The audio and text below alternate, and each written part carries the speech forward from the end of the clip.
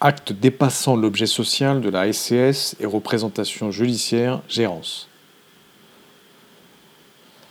Bonjour Bertrand Mariot, avocat à la Cour. La société en commandite simple, la SCS, sera engagée par les actes accomplis par les gérants, même si ces actes excèdent l'objet social. Cependant, la société ne sera pas engagée si elle prouve que le tiers concerné par le dit acte dépassant l'objet social, premièrement, savait que cet acte dépassait l'objet de la société, ou qu'il ne pouvait l'ignorer compte tenu des circonstances. La disposition qui précède n'est pas unique à la SCS. Il en est de même de la règle selon laquelle chaque gérant représente la société à l'égard des tiers, et en justice, en demande ou en défense, comme vous le savez probablement.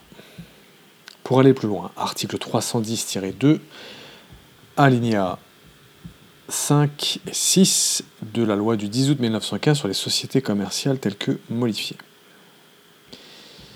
qui dispose 310-2, alinéa 5, la société est liée par les actes accomplis par le ou les gérants, même si ces actes excèdent l'objet social,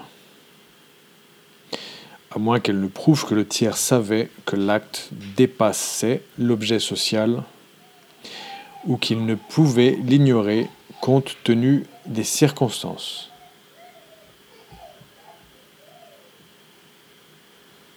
Alinéa 5 de la loi du 10 août 1915 sur les sociétés commerciales, fin. Alinéa 6 maintenant. Chaque gérant représente la société à l'égard des tiers et en justice, en demande ou en défense.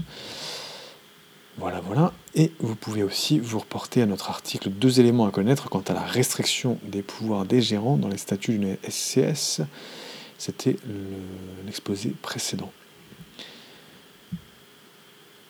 Bertrand Mariot, avocat à la Cour. À très bientôt.